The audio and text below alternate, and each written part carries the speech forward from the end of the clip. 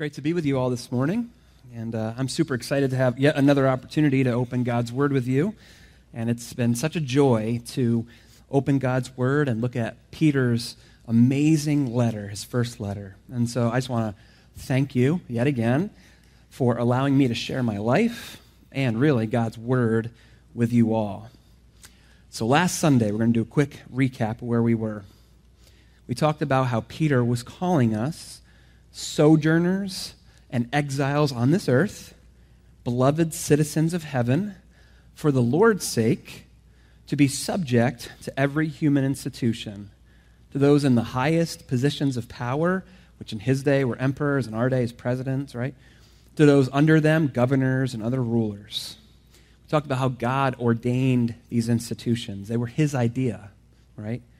And how their created goal was to restrain evil, promote the public good, and punish wrongdoing. We talked about how fallen people are going to govern in fallen ways. That's kind of the downside to it, right? And then, when there's a dispute between God's word and the laws of our land, we are to obey God's word first, right? Leaving the results to him. I was talking to Tim afterward, and he reminded me of this great verse from James. For those who know the right thing to do and don't do it, it's sin. So there's an obligation to follow God's word. We have the moral obligation to follow him and to do the right thing. We talked about the reason we live this way is so those who don't yet know Jesus would see the freedom of the life that we have in him, a freedom of life submitted to him, to what that freedom to a higher authority looks like. And we ended by talking about how, as a free people in Jesus, we are to serve God, honor everyone, love our brothers and sisters in Christ, and honor the leaders God has put over us, because Jesus did the same thing, which resulted in our salvation. And so anything he's asking us to do, he did first. He went first. He went ahead of us, right? And that led to our salvation. So that was last week. And so this morning, we're going to continue with this idea of submitting ourselves to King Jesus. We're going to do that today and also next Sunday. And we're going to look at today our relationships with our employers, right? Our work. And what does it look like to submit to employers and to work hard and to do all of that under the authority of King Jesus, right? So today we're going to be talking about our work and how Jesus wants to show up mightily in it and through it. So to do this, we're going to first look at what was going on in Peter's day. After we understand that, we're going to build a bridge then to our day, trusting that the Holy Spirit can take this passage and relate it to our employers, to our employment, right? And so that's what we're going to look at this morning. So why don't we pray? And then our goal this morning is to let the gospel, to let the good news of Jesus impact our work. So that's our big idea today, that the gospel can impact our work. The gospel isn't just what gets us saved, although it does that, but it also impacts every area of our life. And so today's focus is, how does the gospel, this good news of Christ, impact our work? So let's pray, and then we'll dive into 1 Peter 2. So Father, I want to thank you that we can come together this morning. Thank you, Jesus, that you have done everything possible to save us, to call us to yourself. And Spirit, thank you for taking what Jesus has done and applying it to our account. Thank you, Lord, that you became sin so that we become your righteousness in you. And I thank you for that, Lord. I thank you that you are certainly at work among us, drawing us to yourself and opening our eyes to see how this gospel doesn't just save us, but it really does transform every area of our lives, including our work and our relationships and all these different things. So thank you for the gospel. And I pray this morning, Lord, that your Holy Spirit would speak through this passage in 1 Peter, that your Spirit would speak through me to this group this morning, and honestly, Lord, that your Spirit would speak to all of us about our work, about our employment, about the kind of attitudes that you would have us have there. And I just pray, Lord, that you'd help us to see what it is you want us to see from 1 Peter 2. So thank you that we can look at 1 Peter 2 this morning. Thanks that we have been looking at this letter, and it's been so powerful and convicting and challenging. And I'm sure today is going to be no different. So, Lord, we give our time to you and this passage to you, and we ask that you would speak through it to our hearts, and that we would see you and then love you by obeying what we see here. So thank you, Lord, for this. In your name, amen. All right, friends, so we are in 1 Peter 2 this morning. So if you have your Bibles, you can turn there. 1 Peter 2, 18 through 25 is kind of our focal point. And we're going to break it down and take a look at it together. But here it is, 1 Peter 2, 18 through 25. Here's our passage for today. Servants, be subject to your masters with all respect, not only to the good and gentle, but also to the unjust. For this is a gracious thing when, mindful of God, there's that mindful of God thing again, one endures sorrows while suffering unjustly. For what credit is it if, when you sin and are beaten for it, you endure? But if when you do good and suffer for it, you endure, this is a gracious thing in the sight of God. There's that sight of God again, right? For to this you've been called, because Christ also suffered for you, leaving you an example so that you might follow in his steps. He committed no sin, neither was deceit found in his mouth. When he was reviled, he did not revile in return. When he suffered, he did not threaten, but he continued entrusting himself to him who judges justly. He himself bore our sins in his body on the tree, that we might die to sin and live to righteousness. By his wounds you have been healed. For you were straying like sheep, but now have returned to the shepherd and overseer of your souls. What an amazing and challenging passage, right? So to help us understand this, I want to look at 3 points with us this morning. The first point, and these are all in your bulletin, right? The first point is being subject as servants in Peter's day. We got to understand what in the world's going on in Peter's day, right? If we're going to understand this passage. So number one, we're going to look at what's it look like to be subject as servants in Peter's day. Number two, we're going to build a bridge. And what's it look like to be subject to our employers today? And then number three, why? Why do we have to do this passage? And number three is really the main reason for our subjection. All right, so let's start with number one, being subject as servants in Peter's day. So I want to look at verse 18 through 20 one more time. Actually, a few more times.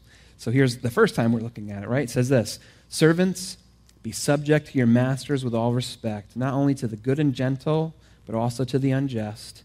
For this is a gracious thing when, mindful of God, one endures sorrows while suffering unjustly. For what credit is it if, when you sin and are beaten for it, you endure?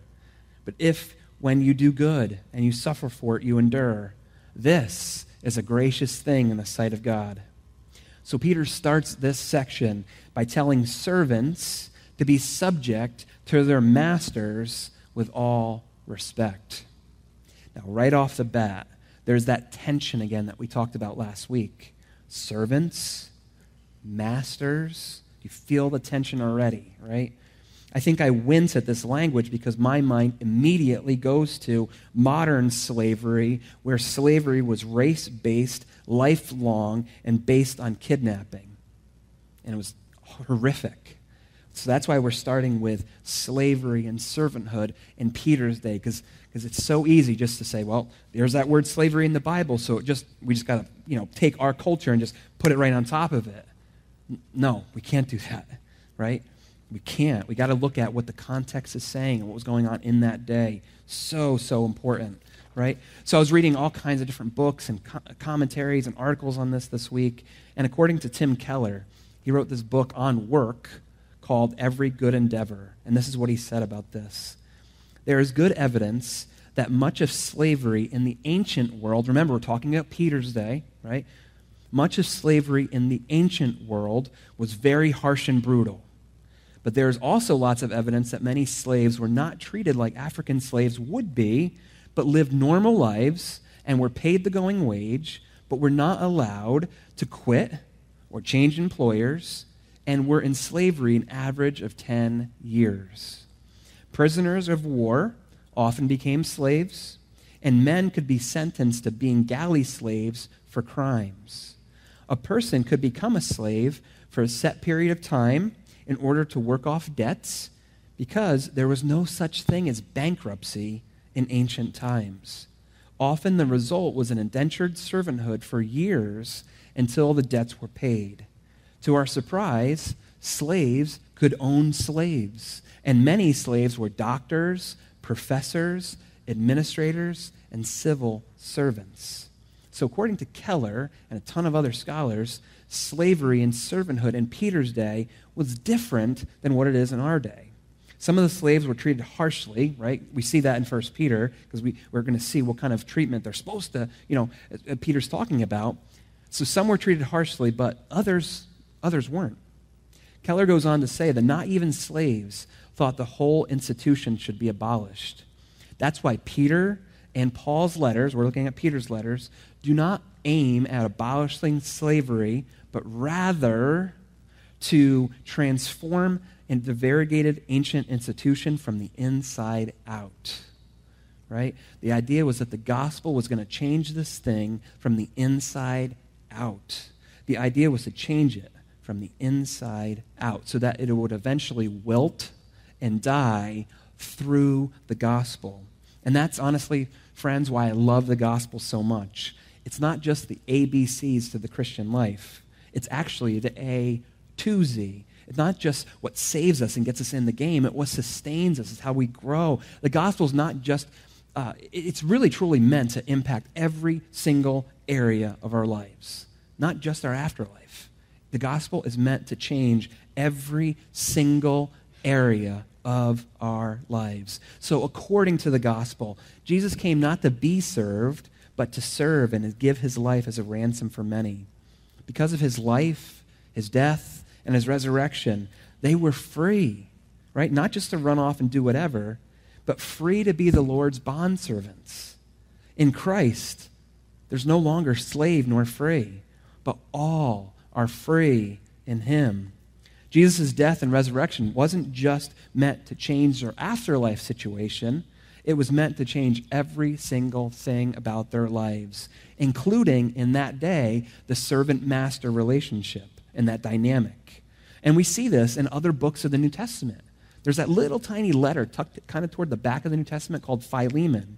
Onesimus, a slave, runs off, gets saved under Paul, and Paul sends him back to Philemon. Paul tells Philemon that Onesimus is now a brother in the Lord and to treat him as such. And Onesimus, a servant of Jesus now, was supposed to return to Philemon and work with a new Christian work ethic. The gospel was meant to change that whole thing. And Paul's like, listen, Philemon, you got to let the gospel sink into this. You got to let the gospel change this. He ran away, and he was really no use to you at that point, but now you have him back as a brother. You got to let the gospel change and transform this. And thankfully, I believe he does. So in time, as the gospel sinks into the hearts of Christians, Keller then continues to say that the slave-master relationship was slowly being transformed from the inside out. That as the gospel did its work, it undermined and weakened the institution of slavery among Christians so that it was emptied of its inner content and eventually, in that day, remember, that's what we're talking about, was discarded. He argues that later, the institution of race-based kidnapping-fueled slavery in the New World was so out of accord with biblical principles that Christians led the fight to have slavery abolished. With an asterisk, right? Certainly not perfectly, with tons of abuses. We're not going to discard that, but progressively as the gospel took root in people's hearts. And friends, this is so important to know because in our world today, people are always looking to discredit the Bible. I can't tell you how many times I've heard people say, well, the Bible endorses slavery, and if it does that, it must be wrong about all the other things it teaches. See, your Bible endorses slavery, so why should I trust it about this Jesus stuff? These are called atomic lies, right? Ever go fishing? when you go fishing, you try to take a little worm, put it on a hook, and the worm is bobbing there in the water, so the fish sees the worm, bites it, and then he's hooked. So these atomic lies have a little tiny bit of truth in it. That the Bible does talk about slavery.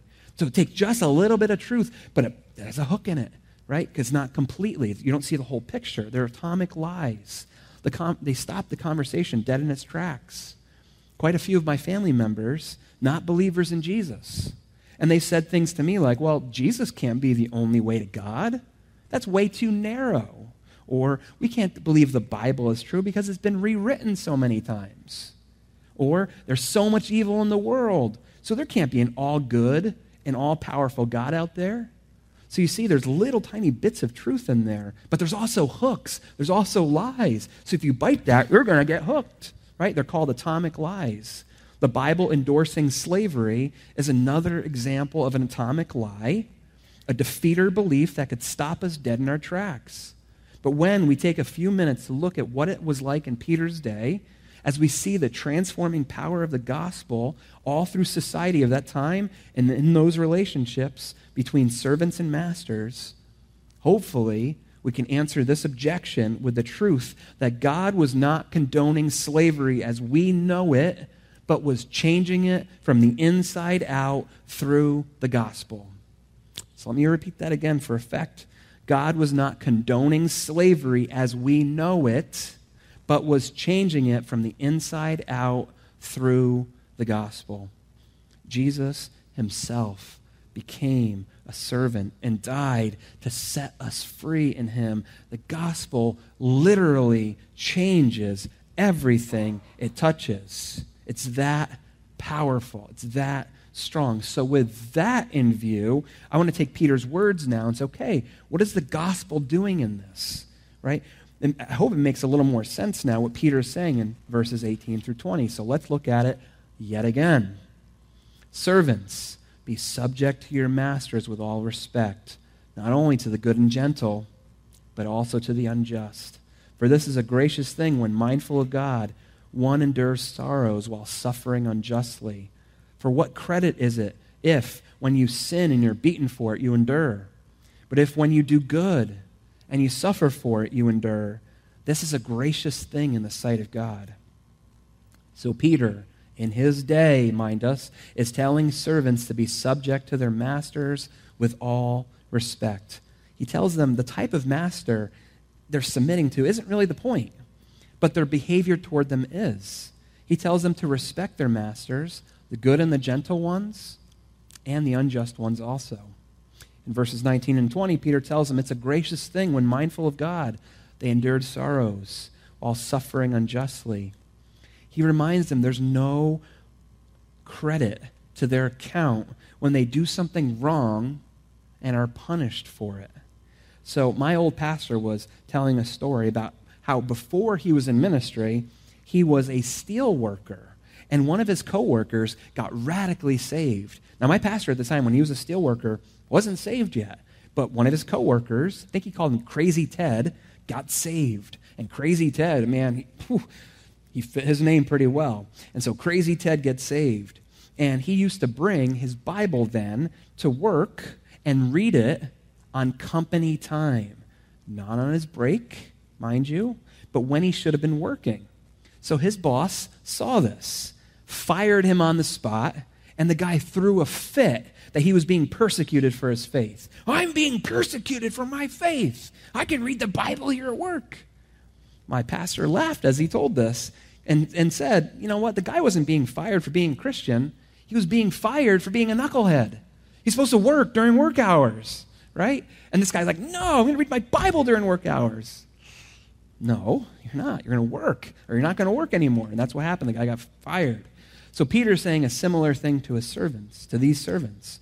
He tells them to be subject to their masters, the good ones and the bad ones, to do good, and if necessary, to endure sorrows, because that's a gracious thing in the sight of God. Now, in other places in the Scriptures, in 1 Corinthians 7, for example, Paul says, listen, if you could win your freedom, go ahead, do that. Certainly do that. But if not, see your higher calling as to live as the Lord's bondservants while serving their masters faithfully. So that's what it looked like, again, in Peter's day, to be subject as servants in his day. So I want to build a bridge now to look at, well, what's it look like in our day, right? So point number 2 is being subject to our employers today. So let's take a look one more time, then we'll move on to the next verses, at verses 18 through 20. But I want us to read them with our employers and our employment in view. Sound good? All right, so take a look. Servants or employees, be subject to your masters, employers, right? So employees, be subject to your employers with all respect, not only to the good and gentle, but also to the unjust. For this is a gracious thing when mindful of God, one endures while suffering unjustly. For what credit is it if, when you sin and are fired or reprimanded for it, you endure? But if when you do good and suffer for it, you endure, this is a gracious thing in the sight of God. So we, as employees, are to be subject to our employers with some respect. Wait, no, it didn't say some. With all respect. I thought it said some on my paper here. It doesn't. Actually, it does. I wrote it in as a little joke, but it says all, right? And all, it's funny. It's this little Greek word. The word for all is this little Greek word that means all, right? It's all respect. And respect here means an attitude without bitterness or negativity, but one of gracious honor. So do you see why we need Jesus to live this Christian life, right? We need his help with this, to not go into work with an attitude of bitterness or negativity, but with an attitude of gracious honor. Jesus, help, right? So Peter's telling us that this kind of respect applies to good and gentle bosses and the unjust ones as well. I was looking at MacArthur's his commentary on this, and he said the good here means one who is upright, beneficial, and satisfactory for another's need. Gentle refers to one who is considerate, reasonable, and fair. Therefore, good and gentle describes a magnanimous, kind, and gracious person, the kind of master or employer it's easy to submit to. It's easy to submit to a boss like that. We would all want to have a boss with those kind of qualities, but that's not always the case. Sometimes we're going to have a boss who's unjust. Unjust means crooked, perverse, and or dishonest. I've had a few bosses like that over the years, really in my first few jobs. As a new believer, it was really hard learning how to submit to unjust bosses. But it did a good work in me to learn how to apply the gospel to my work. That I was like, oh yeah, the gospel applies there too. And to realize it's not about deserving, right, and demanding. Not about that. Realize Jesus is my highest boss. If there's anything we get today, Jesus is our highest boss. We work not for our bosses here, right? We work for him first and foremost. And then as a result of our working for him as our highest boss, then that leads us then to work for and honor and submit to our lower bosses, right? Jesus is our highest boss, and we work for him first and foremost. It was, for me, at least in my experience, a Romans 5 kind of experience where I was learning to rejoice in my sufferings because suffering was producing endurance, endurance was producing character, and character was producing hope. Or it was kind of like a James 1 experience, that the setting of those early jobs, I was learning how to count it all joy to be working in those conditions because my faith was being tested. It was being tested. I was like, oh, wow, like this gospel thing, this Bible thing, like, it actually applies to my work. I didn't know that. I thought it just applied to singing here and doing things in church. Oh my gosh, take the gospel out of the box and apply it to my work? What? Yep, it works there too. So these conditions for my faith was being tested, and God was producing steadfast in me. That was, I think, growing to maturity, or at least starting in that direction. And if I'm being totally honest, I don't know if I'm always thankful for the ways God wants to grow me into maturity, right? Can we just be honest and say, God, thank you. I love that I'm going through this hard trial right now because it's growing me into maturity. Woo! I'm not always thankful for that. Maybe you are. Maybe I need to learn from you. But I'm not always thankful for the ways he wants to grow me into maturity. But hard jobs with challenging bosses will certainly do that to us. if we let them. So if, or really when, we find ourselves in situations like this, I pray that Peter's words would ring in our ears. For this is a gracious thing. When mindful of God, one endures sorrows while suffering unjustly. For what credit is it if when you sin and are beaten for it, you endure? But when you do good and you suffer for it, you endure. This is a gracious thing in the sight of God. So we looked at what it looked like to be subject in Peter's day, and we just built a bridge, number 2, and we're looking at what it looks like to be subject to our employers in our day. But why? Why would Peter's readers do that? Why should we do this? Isn't it easier just to be grumpy and cantankerous and frustrated at work, and if everyone's gossiping and slandering the boss, just to jump in and join them? We really need to be different? Spoiler alert, yes. He's calling us to be different, right? We're his people. He's calling us to deal with these things differently. And now we're going to see what that main reason is. Our third point and our final point for today is the main reason for our subjection is coming from these verses in 1 Peter 2, 21 through 25. Here's the big why. Here's why we do this. Here it is. For to this you've been called, because Christ also suffered for you, leaving you an example, so that you might follow in his steps. He committed no sin, neither was deceit found in his mouth. When he was reviled, he did not revile in return. When he suffered, he did not threaten, but continued entrusting himself to him who judges justly. He himself bore our sins in his body on the tree, that we might die to sin and live to righteousness. By his wounds you have been healed. For you were straying like sheep, but you've now returned to the shepherd and overseer of your souls. So Peter tells his readers then and us today that the reason we do this, drum roll please, right? The reason we do this is Jesus. We can live this new way, submitted to our employers, doing good work at our jobs in a respectful and gracious way because of Jesus and the gospel. Look at what Peter tells us about him. Let's savor this. Let's feast on this. This is what he's telling us about our Lord and Savior. Jesus suffered for us, leaving us an example so we might follow in his steps. The word for example here is only used here in the entire New Testament. It means a writing or drawing that a student reproduces. As an artist, and I know there's some more out here, right? As artists, I love this. That's how I learned to draw. I would sit on my porch, I'd pick out a picture, and I'd be like, I kind of want to draw that. And I would focus on the picture, and then I'd try to reproduce the lines on my page. I would do my best to sketch it in an identical way. And that's what we're being invited to do with Jesus. We are to see him. We are to look at him. Our eyes are to be on him. And then with his help, by the Spirit, to draw his steps onto the easel, onto the sketchbook of our lives. Peter tells us that Jesus committed no sin. Neither was there deceit found in his mouth. When he reviled, he didn't revile in return. When he suffered, he didn't threaten, but he continued entrusting himself to him who judges justly. So if we're going to follow in his steps, we have to see him going first.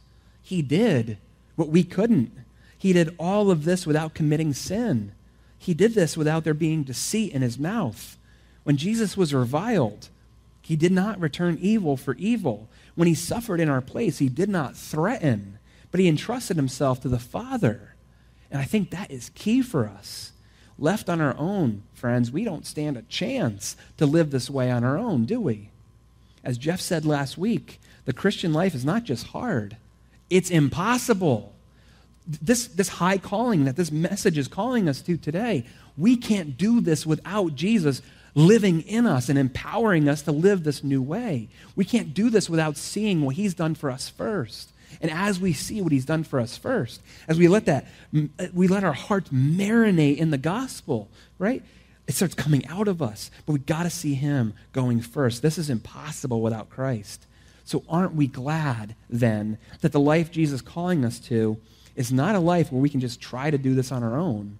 in our own strength, but we are to do this with him in us. That's the secret, right?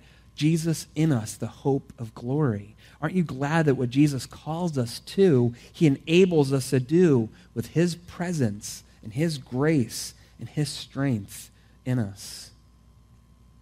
That's a good spot to say amen, right? So Peter reminds us that Jesus bore our sins in his body on the tree. Why? So we might die to sin and live to righteousness. By his wounds, we have been healed.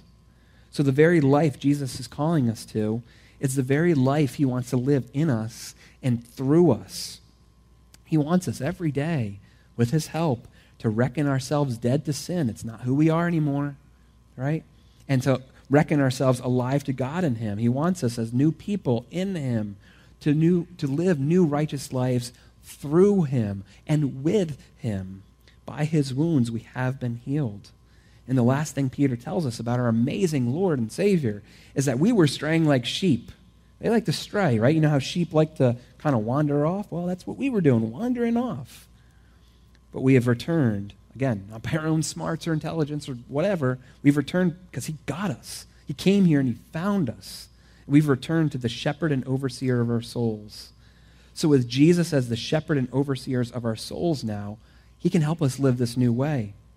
The main reason why we are to live this new way is, think of it, is because Jesus submitted himself to the crooked, unjust system of his day.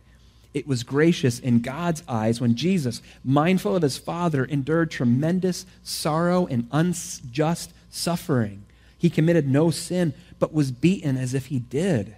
He did good, and yet suffered and endured in our place. So God is calling us then to see Jesus, our perfect Savior who committed no sin, with not a word of deceit in his mouth, with no reviling for reviling, with no threatening as he suffered, bearing our sins in his body on the cross, so that we might be healed and return to him, dying to sin, living to righteousness, and being subject in our day, in this case, to our employers with all respect.